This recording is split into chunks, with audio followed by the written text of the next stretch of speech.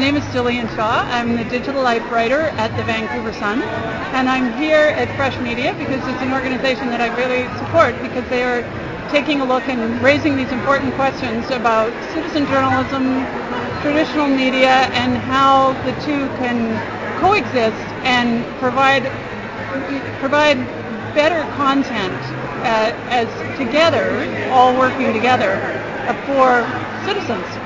That's kind of my goal as well. And so is that something that you're applying to your own work with Vancouver Sun? Does that filter over into Vancouver Sun? How do you mean? Am I... Well, a lot of the people here were from maybe alternative sources like Granville Mag and Georgia Strait and things like that. And you can see a lot of people tweeting while the event was going on. Is this something that you're also applying with your organization? Well, yours specifically? I was one of the people tweeting. So, and I actually welcome all of this that's going on, and the fact that we now have more tools and a growing number of tools every day that we can communicate and network with. So yeah, I'm definitely really happy to be part of it and take part in it and try to use it in both my work and just everyday life. So what do you think of Kris Krug's presentation today? He was talking about the VP oil spill and also about social media. I find Kris is very inspirational because he bridges that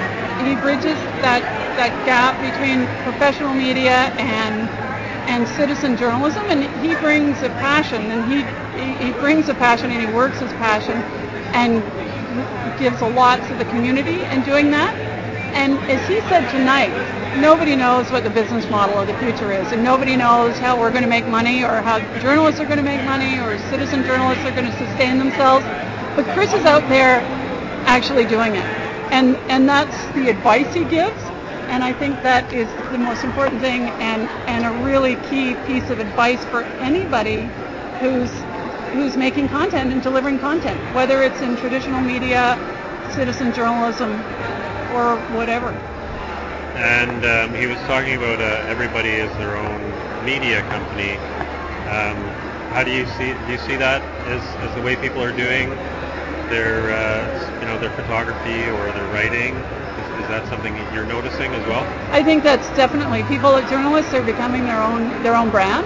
People who are creating content, and they're not just creating it for one medium. They're creating it as Kris is doing, and right across the board. And so they become a brand unto themselves, delivering content, not just limited to a narrow area or kind of in a silo where they don't mix with other medium or other media.